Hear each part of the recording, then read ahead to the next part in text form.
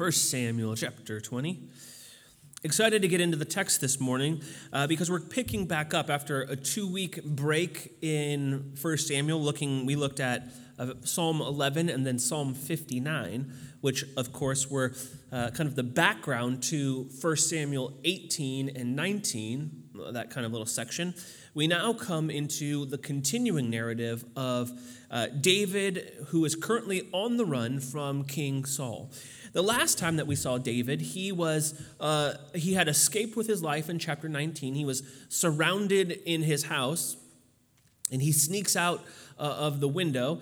His wife lets him down out the window, and off he goes. And he runs to this city called Naioth, in which Samuel lived there, and he was there. And Saul sent these messengers after him to come and capture David. But as the messengers approached Samuel, who was, of course, this priest of the Lord there, they would come into this moment where the Lord was overruling their lives, was overruling their bodies. And as if to say, you've come on the orders of Saul, who is the earthly king of Israel, but you are truly under the authority of the actual living God, the true king of Israel.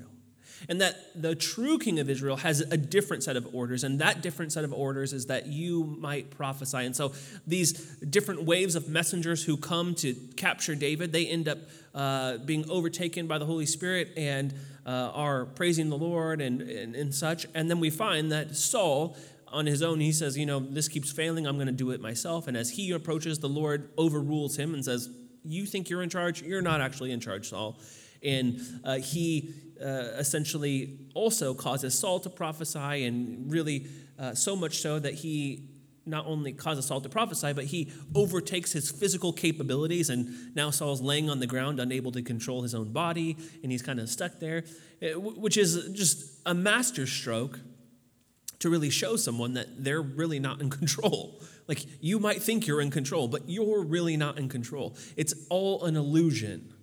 And the Lord is revealing that to Saul. As much as you want to manipulate things, as much as you want to make your own decisions, as much as you want to go your own way, Saul, you're not really in control. And so it's best if Saul would have humbled himself to the Lord and said, you know what, God, you're in control. You're right. I'm done. I'm done trying to have my way. I'm done trying to go my own way. I repent. I want to go wherever you want me to go. But Saul, he remains steadfast in his anger and his frustration and his hatred. He doesn't change, and he's constantly pursuing David here. He had an opportunity, but he doesn't take it. And so as we come to the text this morning, David has escaped. He's gone. Saul's there still stuck on the ground. And we come to the text this morning in chapter 20, and we read these things. Then David fled from Naioth in Ramah and came and said before Jonathan, "What have I done? What is my guilt, and what is my sin before your father, that he seeks my life?" And he said to him, "Far from it, you shall not die. Behold, my father does nothing, either great or small, without disclosing it to me. And why should my father hide this from me? It is not so." But David vowed again, saying, "Your father knows well that I have found favor in your eyes." And he thinks, "Do not let Jonathan know this, lest he be grieved. But truly, as the Lord lives, and as your soul lives, there is but a step between me and death."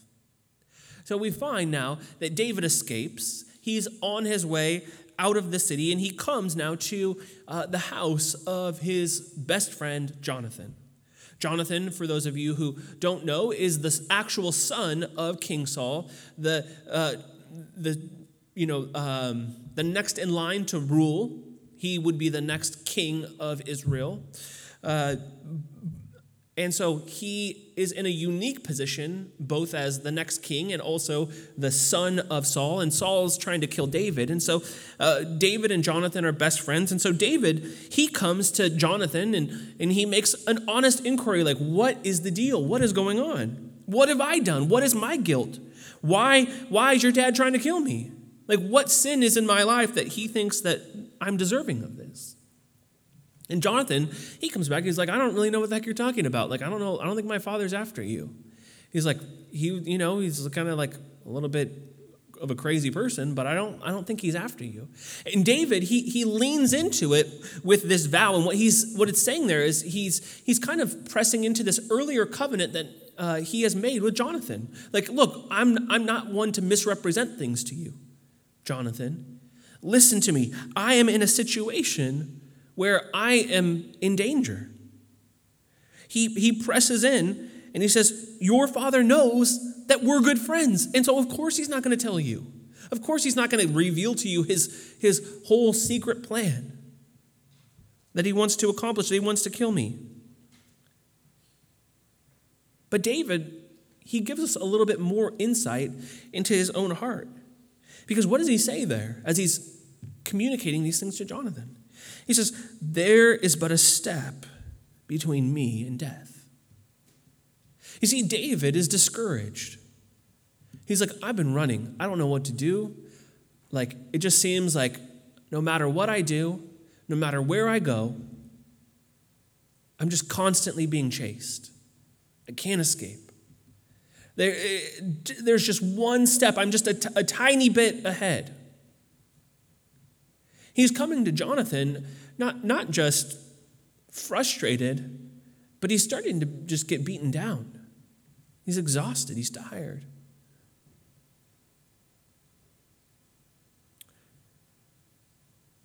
And in this exchange, we see the workings of a deep friendship that is rooted on God's faithfulness. We see this several times throughout the passage, but as we come to this first exchange, we see that David leans into this covenant that they have, and he says, look, trust me. But then Jonathan, he leans back into the covenant in verse 4. He says, then Jonathan said to David, whatever you say, I will do for you. Jonathan, he demonstrates this trust in David. He's like, look, we've got this relationship. We are tight. We both pursue the Lord. We both want to see the Lord work in our lives. He trusts David, and he trusts that David is following the Lord. He's not just like, hey, like you're kind of crazy, but like let's just see what happens here. He trusts David. He says, look, I want you to know that I'm for you. I'm not with my father. I'm not trying to kill you. Whatever you say, I will do for you.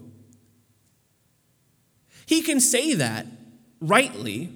He can say that without reservation because their covenant is together is not just to be, I got your back no matter what. Their covenant is with themselves and the Lord. The Lord is a member of this relationship that they have. So when he says, I will do whatever you say, it's this attitude that's saying, you're not going to make a request of me that is out of character with God's character. I only have to honor the things that you request because I know you're only going to request something that is godly. I know you're only going to request something that is good and true. And so they have this deep relationship. They trust that the Lord is working. And so David said to Jonathan, verse 5, behold, tomorrow is the new moon, and I should not fail to sit at table with the king. But let me go, that I may hide myself in the field till the third day at evening. If your father misses me at all, then say, David earnestly asked leave of me to run to Bethlehem, his city, for there is a yearly sacrifice there for all the clan. If he says good, it will be well with your servant. But if he is angry, then know that harm was determined by him. So here's the plan. David says, I know that there's a feast that's coming that he would have been expected to be at. These feasts happened, here with this new moon. You can get a little bit more details about something similar in Numbers chapter 10. And we find here that this would have been an opportunity for the people of God to come together. And of course, the royal court would have come together, and David would have been expected to be at this particular meal. But he says, look, I'm expected. And so here's what I'm going to do. I'm going to, I'll be absent. But, we're going to tell the king that if he asks, that I have gone to celebrate the feast, the festival, at my house with my family. They prepare a similar thing. I'm going to go there. And so if Saul says, yeah, no problem, then it's going to be good.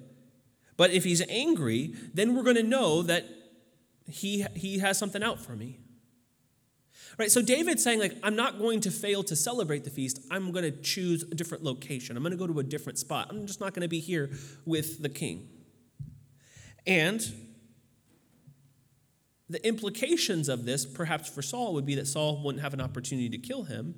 And so this will kind of reveal some motives a bit.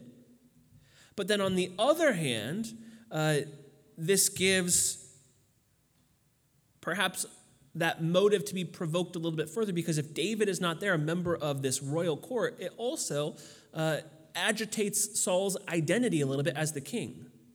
Why would one of his royal figures not be present at his meal? Perhaps it would have been a bit of a spectacle to not see everybody who's supposed to be there. Who knows? And so David comes with his plan. He shares this with Jonathan. Seems like fine. Now we come to verse 8 we got to move on.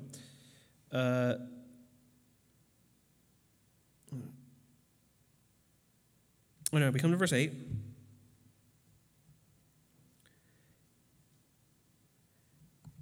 David continues, therefore, deal kindly with your servant. For you have brought your servant into a covenant of the Lord with you. But if there is guilt in me, kill me yourself. For why should you bring me to your father? And Jonathan said, far be it from you. If I knew that it was determined by my father that harm should come to you, would I not tell you? So David comes and he brings this covenant reminder. He says, you've brought your servant into a covenant of the Lord with you. He's like, we're in this together. We have committed to do right before the Lord together. We want to pursue the Lord together. We're not interested in these politics. We're not interested in getting our own way. We want to pursue the Lord together. And he says, if there is guilt in me, he presents himself now. He's like, we're in a covenant before the Lord. I've cleared myself before the Lord. I've submitted myself to the Lord and said, Lord, convict me if I'm in the wrong. Then he now says to Jonathan, if there's something that I'm not seeing, Jonathan, here's your opportunity. You can kill me yourself if there's an issue. You can inspect my life and see if there's a problem. David is willing to submit himself to others to look at his own life. And he does this so that they might, it might be, God might be honored and there might not be a hidden sin or a blind sin, but also that David might be seen to be innocent. And so, he makes this request. If you know of any guilt, you kill me yourself. But Jonathan comes back and he declares David's innocence. He's like, I would never do that. Far be it from you. If I knew that harm was determined by my father, I would tell you. I would tell you that he's after you. He's aware of the situation. He sees David's life and he declares, there's nothing to be worried about. I'm not sure why he's after you. You're innocent. And so we now see Jonathan's response in verse 10. As David asks him, he's like, who will tell me if your father answers you roughly? How am I going to know? If I'm not there, how am I going to know if he's angry, if he's upset, if he actually is out to get me? And Jonathan said to David, come, let us go out into the field. So they both went out into the field. And Jonathan said to David, the Lord, the God of Israel, be witness. Right, so he opens up and he's like, look, here we go. We've already have a covenant together, but now I'm saying, again, on this covenant, the Lord is a witness between you and I. I'm going to make this commitment to you. He says, the Lord, the God of Israel, be witness. When I have sounded out my father about this time tomorrow, or the third day, behold, if he is well disposed toward David, shall I not then send and disclose it to you? But should it please my father to do you harm, the Lord do so to Jonathan, and more also, if I do not disclose it to you and send you away, that you may go in safety. May the Lord be with you as he has been with my father. If I am still alive, show me the steadfast love of the Lord, that I may not die. And do not cut off your steadfast love from my house forever, when the Lord cuts off every one of the enemies of David from the face of the earth." And Jonathan made a covenant with the house of David, saying, "May the Lord take vengeance on David's enemies." And Jonathan made David swear again by his love for him, for he loved him as he loved his own soul. Now, we find here that here's the plan. Jonathan is telling him, I will tell you the result. I will be the one to deliver this. I will bring this about so that you might understand. And he's banking on this relationship that they have, this covenant relationship. And he says here that one, after tomorrow or the third day, if I find out what's going on, I will get word to you. But what he's getting at first, before the method of how he's going to get word to him, he's dealing with the implications of holding up his faithful covenant. He says, first, if I get the info and it's good, I will tell you. If I don't get or if I do get the info that it's bad, but I don't tell you, I want that same punishment that is given to you to be given to me. He's saying that in that same covenant that we walked between the animals before, I am going to be being willing to walk between that myself, to be torn in two. I am going to experience that same punishment that you would experience, David, if you were killed. He's asking the Lord to apply this to himself. He's saying, I'm going to be faithful because I will not fail to tell you if I know. I will disclose it to you. But then, as he comes into verse 14, we find something interesting here. Because Jonathan goes in to this conversation with David, realizing that, not only is this going to be the end for David, it's probably going to be the end for himself. This is probably what he's facing.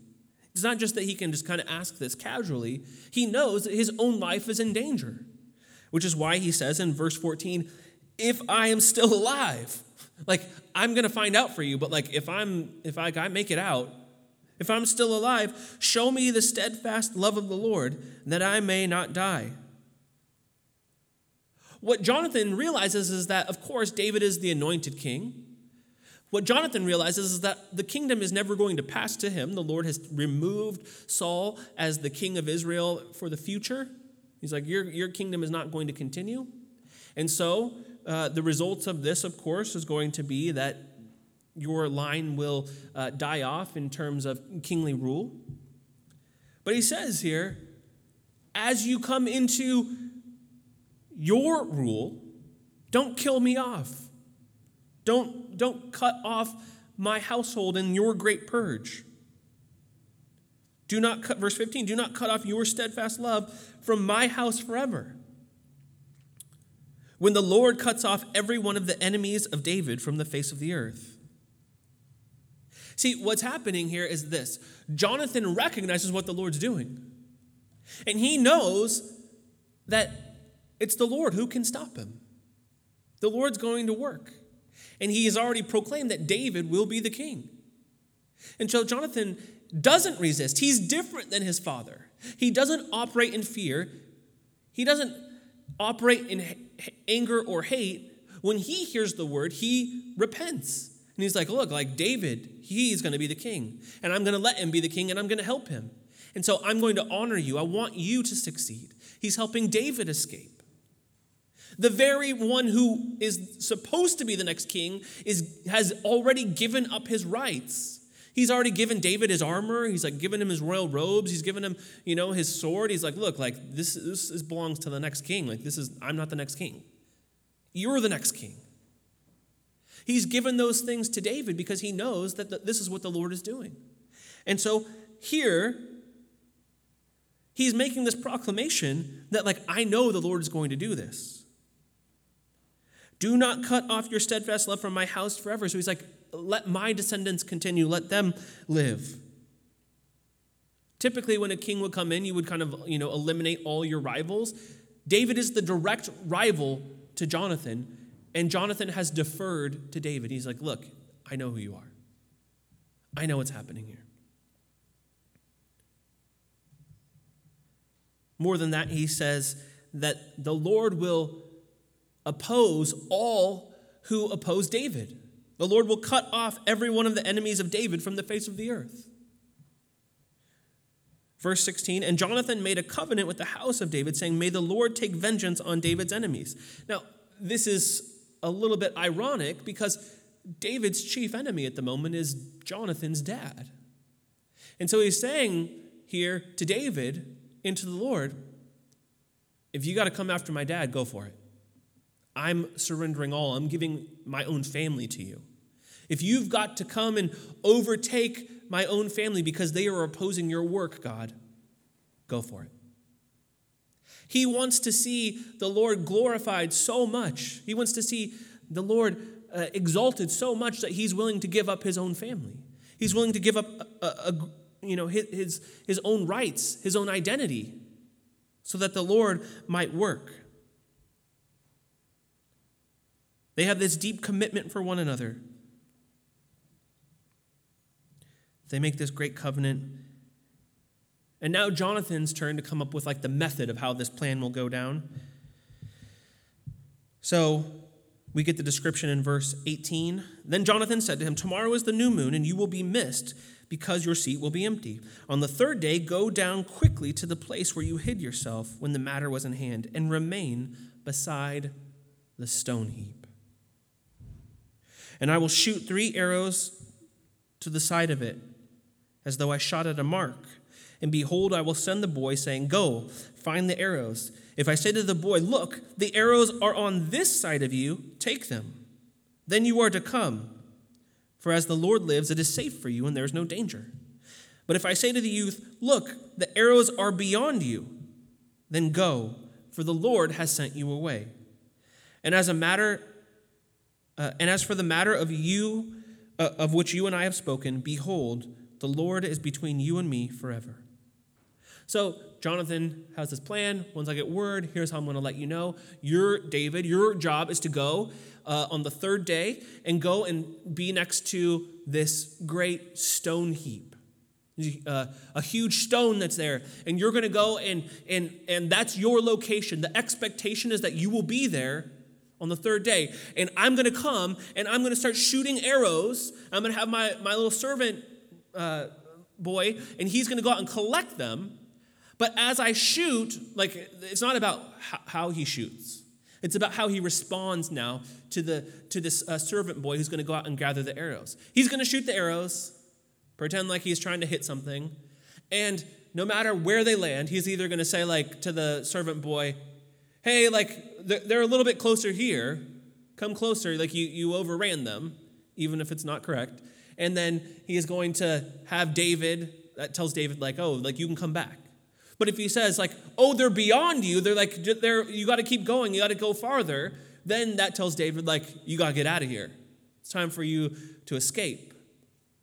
But Jonathan shows, again, the same sort of understanding, the same perspective that he showed when he attacked the Philistine garrison. He's weighing these things out in relationship to the Lord working. Because what does he say? He says, if the arrows are beyond you, then go, for the Lord has sent you away. He's not saying I've sent you away. It's the Lord who is sending you. It's the Lord who wants you to get out of here. I am standing in, waiting to hear the word of the Lord. What is the response? And so he's asking the Lord to work here and either to confirm that David should stay or to confirm that David should go based on how the Lord now is going to work in Saul's heart, how the Lord is going to work in this interaction. Jonathan isn't trying to manipulate it. He's just trying to say, here's what we believe the Lord to be doing. But as they end this, the matter of which you and I have spoken, behold, the Lord is between you and me forever. He reminds them that it's the Lord who binds them together, that they are covenanted together. They're committed to one another in this in loyalty, in protecting one another, that they have this covenant that would be forever. So we find verse 24. So David hid himself in the field, and when the new moon came, the king sat down to eat food.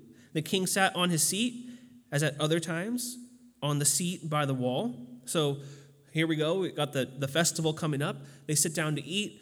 It seems like this is for Saul, who's the king. He takes his seat at the meal. He's got his back to the wall, so probably he didn't get killed and assassinated. So he's on guard here. Jonathan sat opposite, and Abner sat by Saul's side. So this kind of tells us a couple things. Like, one, the king and the next in line for the king are like sitting opposite each other. So Saul's protected, but his son's not protected. Saul's protected because he has his back to the wall, and he has his top general next to him. Like, doesn't it make a little bit more sense? Like, if your back's to the wall, like, you might be like a little bit safer. Like, maybe you should put the general next to like your kid because like he's gonna be exposed. Or maybe you guys all sit on the wall side. Like, what's going on here? Saul only cares about himself. This was what we're getting at. He's not really thinking this through. But David's place was empty. Verse 26, yet Saul did not say anything that day, for he thought, something has happened to him. He is not clean. Surely he is not clean. So Saul excuses, basically. He doesn't say anything about David not being at the feast. The first day of the feast is considered a holy day. And so if you were marked as unclean that day, through a number of like Old Testament laws that were laid out in the book of basically like Leviticus that spoke to ceremonial cleanliness. If you were not clean as a result of one of these many ways that you could become unclean, then you were not welcome to participate in the feast. And so the thought here is that, he must be unclean, and so therefore he cannot participate. That's why he's not here. But again, this is a multi-day celebration, a multi-day feast. And so Saul kind of has the right idea, like, this is why David's not here. This is why he's not here. It doesn't really tell us anything about his heart motive, but what it does show us is that he's aware at least of what the expectations are. He's not operating where he's like, why is David not? He knows that the possibility is that David, who is zealous for the Lord, doesn't want to show up in an unholy manner at a holy feast. And so he doesn't say anything. Verse 27, but on the second day, the day after the new moon, David's place was empty. Right? So the second day of the month, David skipped, or the second day, of the month was a non-holy day. So if you were ritually unclean, you could still come to the meal on that day. Even if you were still working through this process of becoming ritually clean again, you could still attend and eat the food on that day. But David's place was empty. And so now the inquiry begins. Verse 27, and Saul said to Jonathan his son, why has not the son of Jesse come to the meal, either yesterday or today? Jonathan answered Saul, David earnestly asked leave of me to go to Bethlehem. He said, let me go, for our clan holds a sacrifice in the city, and my brother has commanded me to be there. So now if I have found favor in your eyes, let me get away and see my brothers. For this reason, he has not come to the king's table. So, first, out the gate here, Jonathan takes a little bit of like liberties with his story. He's going to spice it up a little bit right here because David never said anything about like, my brothers like are requesting me to go. Maybe that's Jonathan trying to kind of save his own hide. He doesn't want to get killed. He's like, look, like David's brothers asked him, not just like David came to me and said like, hey, right, because they're living in this culture where you have to honor your family. And so this becomes a bigger, more important ask here if it's requested from the family rather than like, hey, my family's holding this, can I go? And so he kind of takes some liberties with the story. But we find here that Saul doesn't really care, right? Because his attitude is revealed immediately. He begins saying this, why has not the son of Jesse come to the meal, either yesterday or today? Now, from here on out, Saul's flipped a switch. He no longer refers to David by his name. Now he's the son of Jesse. Again, he's only interested in continually diminishing his name. Remember, Saul is in competition with David. So now he doesn't want to give any honor to David by mentioning David. He just is like, the son of Jesse. Jesse hasn't really done anything noteworthy, so, that's not a competing name here. And so he begins to work kind of subversively. You begin to see his motive revealed. And he says, hey, he hears the story. But as he hears this story, as it comes to him, as he hears the reason why David's not there, Saul begins to get even more angry.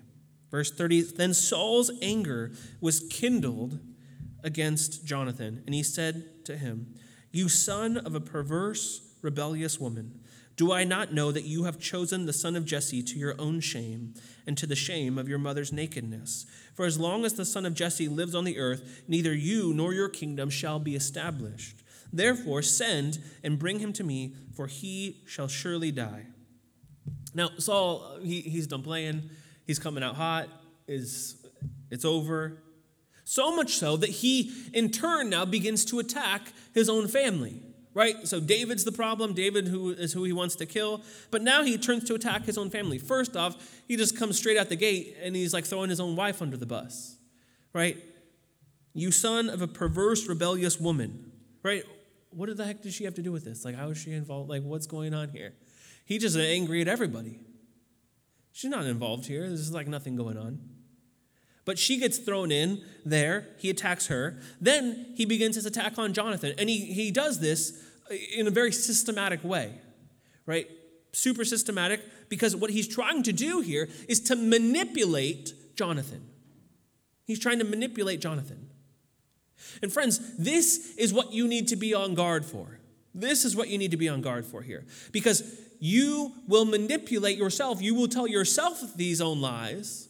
Satan will tell you these lies. The world will tell you these lies. So you need to know how the enemy attacks. You need to know. The scriptures tell us that we should not be ignorant of the devil's schemes. He's got traps. You got to figure out how they work. You got to figure out what those pitfalls are so you can guard yourself against them. That Ephesians tells us in Ephesians 5 that we should walk circumspectly. You know what that means? That your head's on a swivel. You're just always looking around like, I'm good. Just making sure that there's no traps, that you're not being hunted, that you're aware. So that way you can be someone who is able to escape quickly. Right? It's not just that you have a feeling of peace because it seems that way. It's that you know that there is peace because you are aware of the presence of God. And he's highlighting all of these ways that the enemy seeks to deceive us. And so, the first attack that Jonathan gets is one that is anchored to who he is, his own identity. Right? He comes across with this first attack, and he tries to shame him. Shame attack number 1. You have chosen the son of Jesse to your own shame. Here, the enemy is telling Jonathan, I can't believe you. I can't believe that you've chosen David over me. I can't believe that you've chosen David over all these other things. I can't believe that you think that this is a great idea. You're so stupid. You're the worst. This is a completely foolish choice. He's telling him all these lies. And it's meant for Jonathan to hear these things. It's meant to cut Jonathan deep so that way he says, oh, you're right.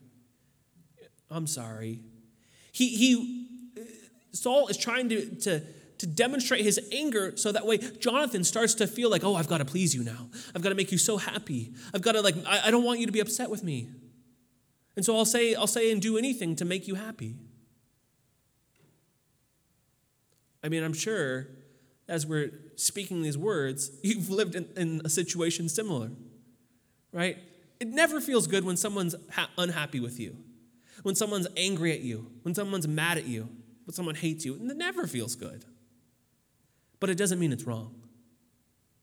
It doesn't mean it's wrong that for you to have that feeling. Right? Even Jesus said that you are blessed. Blessed are those who are persecuted for righteousness' sake. Jesus said, if they hated me, they're going to hate you. So if you're doing the right thing and you're experiencing hardships and difficulties, if you're experiencing suffering, welcome. That's how it's supposed to be. That's how it's supposed to be. Because people are not going to be happy when there is a standard of truth, when there is a standard of holiness, when there is righteousness to pursue. There's always a push to compromise and be like, why are you so into that?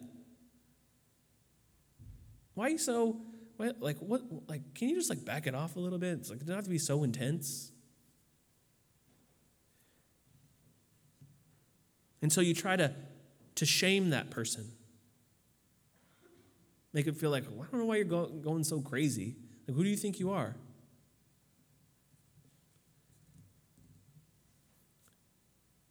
The second attack that Saul brings is now shame combined with guilt. Right? He says, you have chosen the son of Jesse to your own shame and to the shame of your mother's nakedness, which if you kind of translate it is a little bit confusing there, right? Right? What he's remarking on is your mom who bore you. You were born and you're the byproduct of your mother, and you're shaming her, and you should feel guilty about it. You're shaming yourself, and you should feel guilty that you're bringing shame upon her. Because now I'm upset with her because you're doing dumb stuff. I don't know why she would have such a dumb kid who would not listen. Right? This is the second way that the enemy attacks. He tries to make you feel bad about yourself. He tries to get you upset about yourself, and then he tries to loop other people into it. But look, they even think you're dumb, and you're ruining their life also, and you're making it terrible for them. And it doesn't have to be as hard, but you're the problem, you're the catalyst, you're the burden now on these people, which is not true. He's pressuring Jonathan here. This is what he's trying to get at. If you really loved your mother, if you really loved your family, if you really cared about other people, then you would take care of this so that way this was not an issue. Your actions are bringing shame on your mother also, which makes no sense that he cares about shaming his, Jonathan's mother, because Saul was just shaming his own wife. So makes no sense. But then on top of this, he comes with the third attack, which is rooted in his attacking his identity, his future, his perhaps expectation for the future, maybe calling him to be greedy, because then he says, for as long as the son of Jesse lives on the earth, neither you nor your kingdom shall be established. He's saying, look, right now I'm saying you're nobody, you're the worst, you should be ashamed of yourself, you're making life hard for everybody else, and you're never going to get out of this. You're never going to be established. You're never going to be anything beyond what you are right now, which is terrible. This is what is being said to Jonathan. As long as he's alive, your name's never going to get better. You're never going to be exalted. You're never going to grow into something that people respect. You're never going to grow into something worthwhile. People are never going to look at you and say, oh yeah, I see, somebody who I can admire over there. You're just a nobody. And as long as David's alive, this is never going to happen. You won't be recognized. Nobody will care who you are. But also, your kingdom won't be established. You're not going to be safe. If you're not in charge and there's a new kingdom, guess what? You're going to be on the chopping block. You're going to be killed. David's going to kill you. He's going to kill all your descendants. So you're not going to have a lineage either. Now, two things Saul doesn't realize. One, the kingship isn't his to give. It's already been taken away from him, so he doesn't have anything to pass on anyways. It's like he's trying to give an empty bank account to somebody, right? Great. Nice gift to pass on. You got nothing in there. One, that. Number two, Jonathan and David are square. They already have like a promise. David's like, yo, I'm going to take care of your family. So Jonathan's not worried about this. He's trying to come at him with lies that are already taken care of. It's like, why are you trying to attack me on things that aren't true? Maybe if they weren't in a covenant together, then there'd be some concern. Perhaps. But these attacks are brought in a systematic way. They're brought in order to cut Jonathan down, to discourage him to the point where he's just like gives up. You're right. I should just work to trap David. I should just give in. I should just go that route and give you what you want. It'll be better for you. It'll be better for my descendants. It'll be better for my mother. It's an easy opportunity for him to press into. But he doesn't take the bait. He doesn't take the bait. Because he has a covenant with David. He doesn't take the bait because Jonathan actually knows the Lord. He actually knows the Lord, so he's not worried about being protected by Saul. He's not worried about being protected by others. He actually has a relationship with the Lord. And so he's able to withstand these attacks by knowing who he is. Friends, that's how you make it through life. When these attacks come to you, right, they come those three ways that I was talking about. They come from other people. They're going to say things to you. They're going to try to shame you. They're going to try to guilt you. They're going to try to rock your identity and try to make you greedy and to make you afraid and show you that you're unsafe in order to manipulate you to get what they want from you, right? They're not there for your best interests. They're there to take. You're ruining something for them, and they're using you. They're using you. That's how the world works. The enemy's speaking these lies. In your heart of hearts, when you have your quiet time, when you're up late at night and you're exhausted, in the dead of night when you wake up, when you're laying there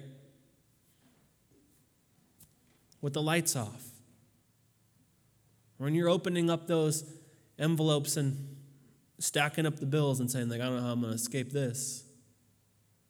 I don't know how I'm going to do this. I don't know where I'm going to go with this. It's easy in those moments to just look around and look at the most practical thing to do. It's easy in those moments to look around and say, well, here's logically what I could do. We've already talked about this. Logic isn't always the most, godly thing. Sometimes it makes the most sense, but it's not always what God is asking us to do. It's an upside-down kingdom that we're a part of.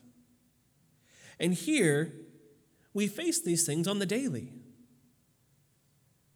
Externally, the enemy's bringing these lies to us, telling us that we're worthless, that we're not worth anything, that we're good, not good, that we shouldn't be, we don't deserve to be in a family with other believers. We don't deserve to to be cared for. The enemy's trying to tell us this junk all the time. It's all straight up lies.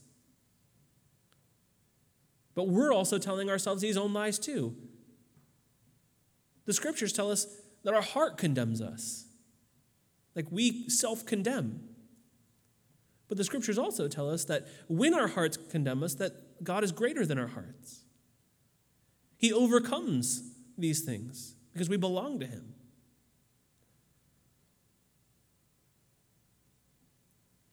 And so the only way you escape is to deal rightly with the covenant God, is to be in relationship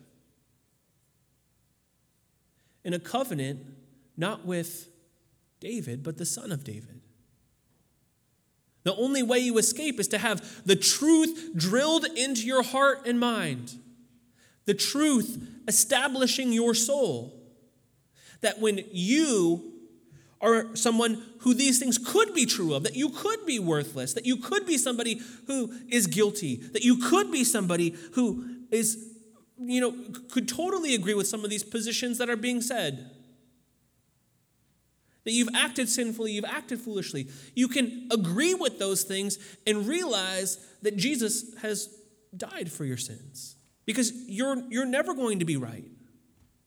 That he has paid for your sin. That in doing so, he has given a great exchange where you come to life in a record of perfection, and he takes upon your sin, your brokenness, your frustrations, your fears, your anxieties, your worries.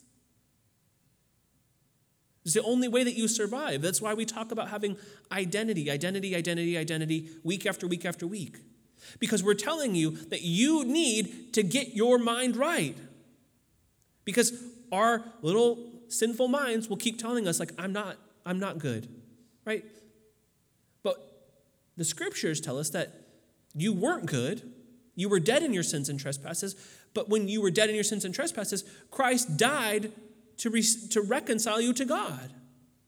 So that now when you trust in Christ for salvation, then you are seen as good because it's his goodness. And so then you're adopted and you're accepted into his family. You're no longer a stranger, but you're a member of the household of faith.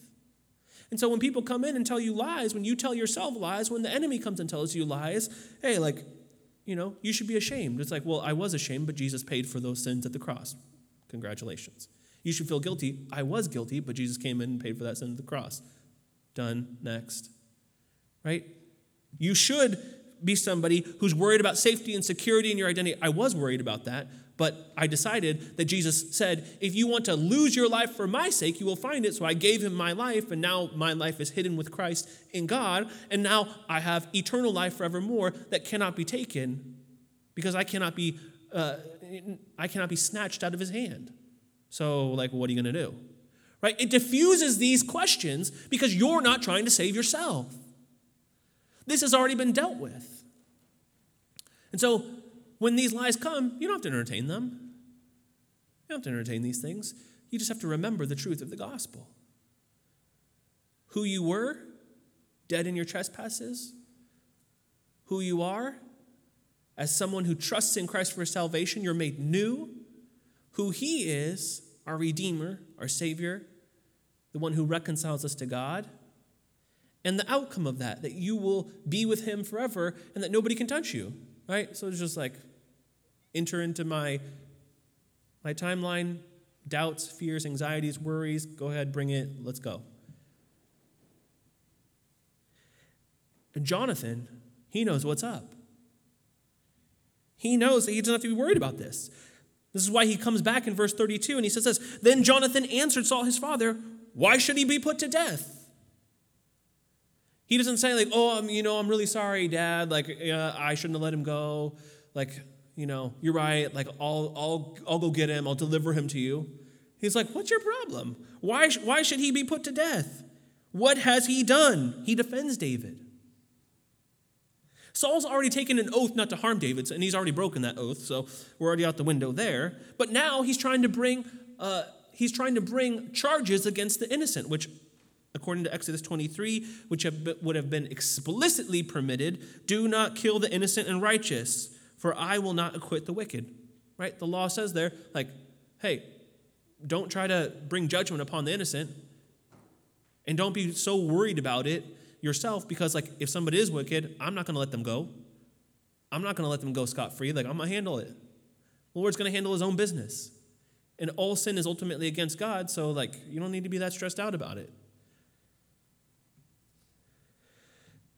So Saul shouldn't be executing innocent people anyway. David had committed a crime. Verse 33, but Saul hurled his spear at him to strike him. So Jonathan knew that his father was determined to put David to death. So Saul attempts to murder his own son. He's like, why are you standing up for him? Why are you trying to defend David? He tries to kill him. But I love this. I love this picture. I love this picture.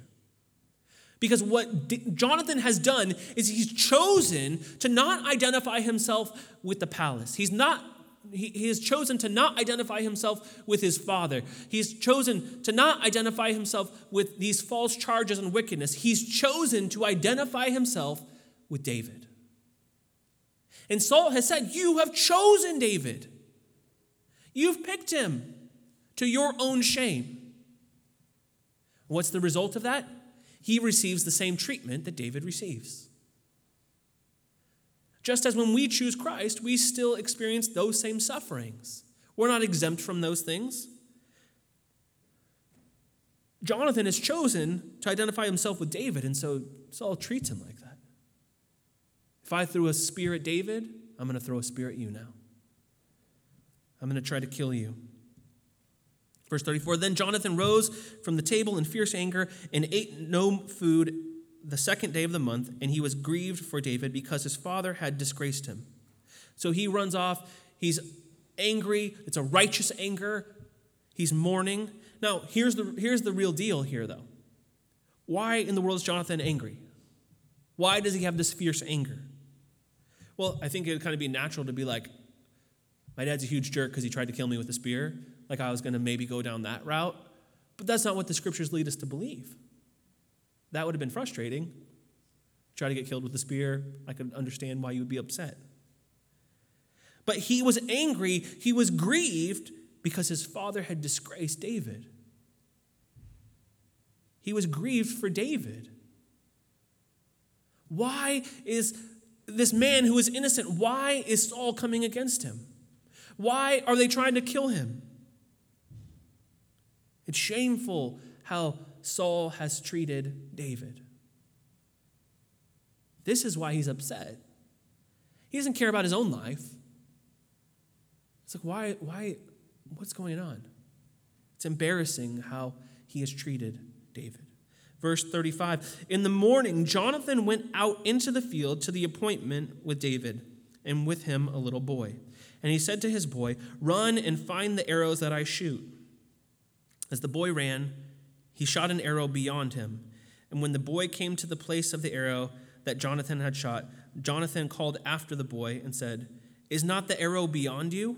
And Jonathan called after the boy, hurry, be quick, do not stay. So Jonathan's boy gathered up the arrows and came to his master, but the boy knew nothing. Only Jonathan and David knew the matter. And Jonathan gave his weapons to the boy and said to him, go and carry them to the city. So we get the description of what happened here. According to plan, they go out, Jonathan shoots the arrow lands, pow, it's in the spot. The boy gets to the spot where the arrow is. He tells him, like, oh, isn't it past you? Isn't it farther? Like, and then Jonathan, he had some urgency about this because he wants David to understand, like, whoa, like this got like way out of hand here. And so he doesn't just say, like, yeah, go for it. Like, you know, it's past you, which would have told David leave. He presses into it a little bit further and he tells him, hurry, be quick, do not stay. He's like, whoa, this is like this like escalated way quickly. Like he's really out to get you. Not just like, it was kind of bad. He's trying to communicate like this bad news completely. But as the boy comes back, he collects the arrows. He comes back to Jonathan. Jonathan gives him his weapons, sends him away, goes into the city. Now, it's interesting that this is recorded, right? Why is this recorded? It makes a little bit like, okay, sure, like he sent the boy away, got his arrows, left. But I think what we're intended to see here is that not only was Jonathan faithful to his word to tell David, yeah, you got to get out of here. Not only was he faithful there, he's demonstrating still, I'm disarming myself of all my weapons. Even after I know the outcome, I haven't changed. I don't have my arrow. I know you're out there. You could have easily come out and hunted him. If he had a change of heart, he could have had a trap there set. But he got rid of his arrows. He got rid of his bow. He sent the boy away. He's disarming himself before David, saying, I'm coming again as your friend, as your servant. Verse 41, as soon as the boy had gone, David rose from beside the stone heap and fell on his face to the ground and bowed 3 times. And they kissed one another and wept with one another, David weeping the most. And so we find that as they come out, David, he doesn't really say anything. I think they're both overcome with this grief. He instead, in this relationship, this covenant relationship, demonstrates this humility. He acts as a servant here, bowing before his friend. 3 times, we're told, which is the most that we find this ever recorded in the Bible, that, 3 bows is like the most that's ever happens in one instance. And then they have this, standard customary greeting as they kiss one another, they weep with one another, and David weeping the most. It's an opportunity for them to grieve because they know that this is basically going to be the last time that they see each other. Like, it's on. David's going to be on the run now from here on forth. And Jonathan, who knows what's going to happen to him? But they have this relationship that goes beyond. Remember, the Lord will be between them forever. And they say as much in verse 42. Then Jonathan said to David, "Go in peace, because we have sworn, both of us, in the name of the Lord, saying, the Lord shall be between me and you, between my offspring and your offspring forever." And he rose and departed and went into the city. And so David and Jonathan are now going to be separated. They're going to go off in their own different ways. Jonathan was going to have to return and face whatever comes here as being a member of the palace. But David will be on the run, although they will be inseparably joined. As they are in this covenant, they swear this oath in the Lord's name, again, reaffirming this. And then we also have the continuing remark here that this will be between David's offspring and Jonathan's offspring forever. Now, as you move into the later chapters of David's narrative, you read how this plays out a little bit more explicitly. But you find that there is a generational relationship that continues, that David's descendants continue to honor and to protect Jonathan's descendants. It's a promise that remains and something that continues as the narrative moves on. It's something that happens as a result of their deep passion to know the Lord. They're not brought together by anything other than their desire to know the Lord more deeply. This is what brings them into this friendship. This was what brings them into this covenant relationship. And this is how both of them survive. One is a member of the household of the king who is out to kill David, and one who is given this title, given this new life that has not yet been inaugurated. It's a promise that's made to David, but yet has not been delivered on yet. He's not yet the king. He's not yet the king. But he will be the king.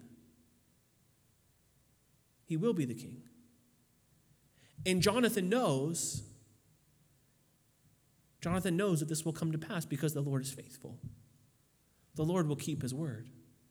The Lord is more faithful, way more faithful than either of them could ever be.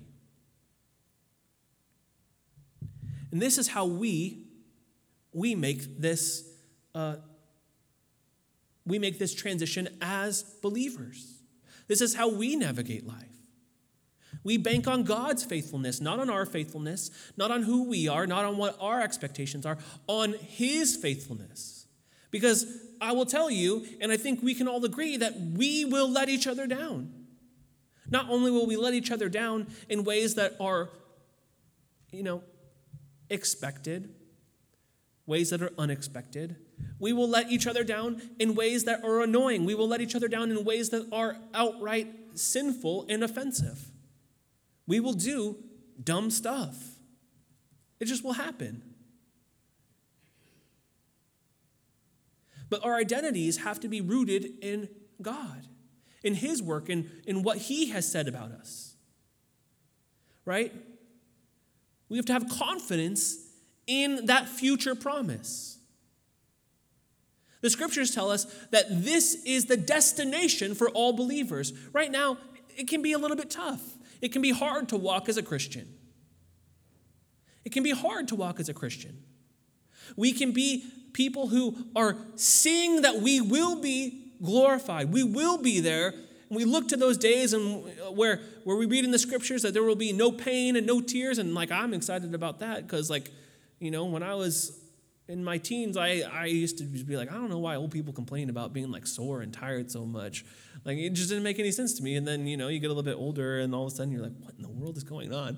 I didn't do anything. I just picked up a gallon of milk and all of a sudden all out of whack. What's happening? Right? You start to feel these things intensify. You start to feel these things go downhill a little bit. And you look to that day where there's small things like that, but of course, in the world that we live in, it's quite tumultuous. We look to that day where we will be deeply satisfied. But how do we know we're going to make it? How do we know that we're going to get there? Well, the scriptures tell us that we bank all of this on the resurrection. It's banked on the resurrection because this is the paid in full receipt. That receipt there that you get that says God has accepted the payment for our sin. This is what is delivered. We are justified by faith. Romans tells us the resurrection is for our justification. Sometimes it's a little bit of a low-level definition, but maybe helpful for you. That idea of the word justified is often communicated to people to mean just as if, right? They kind of is like this little mnemonic device to help you understand what it means. Just as if you never sinned, right? Which that's not really what it means, but it gives you the idea. Just as if you never sinned, that you are justified, right? It's more accurately saying that you have sinned, but your payment has been made. Your payment has been made. And that's important for us to realize because that's what we need to combat these things. We need to combat those lies from the enemy. We need to combat the lies that we tell ourselves. Because I will tell you, you will believe them. You will believe the lies that you tell yourself. You will believe the lies that other people tell you. You will give them credibility that they do not deserve. You only need to have one belief, one credible person.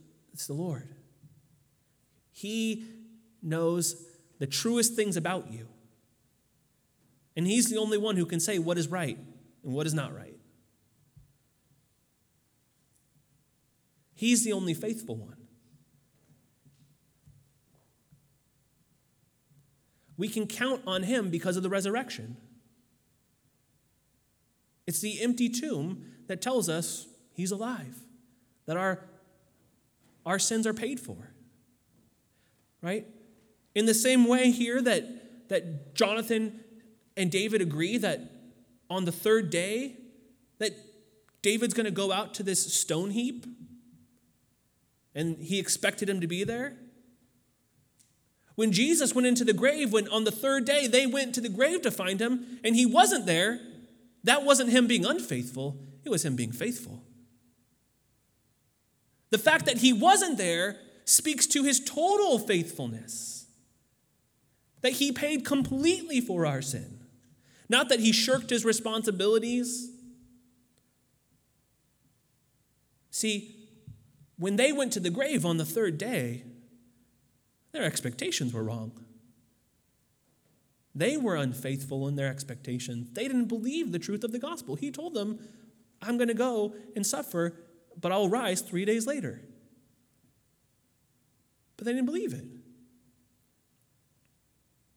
But if they would have believed, then they would have come with proper expectations. He was more faithful than they were. And it's because he has risen that we have the ability to navigate life. That we find an everlasting lineage in being brought into his family. That we're never to be put out, but we can dine in safety and security at the King's table. Let's pray. Lord, we are thankful for your kindness, thankful for your work, thankful that you have welcomed us into your family. And so, Lord, we come now and we respond to who you are in worship. We respond to your faithfulness, your kindness. And so, Lord, would you be glorified in our lives? Help us to pursue you, to be more satisfied in who you are. We want to be with you. We want to enjoy you. We know that we belong to you. You've redeemed us. You've purchased us with your own blood. You have justified us so that we are seen as clean and pure because of the work of Christ, the finished work of Christ. And so, Lord, be glorified in your people. We love you. Amen.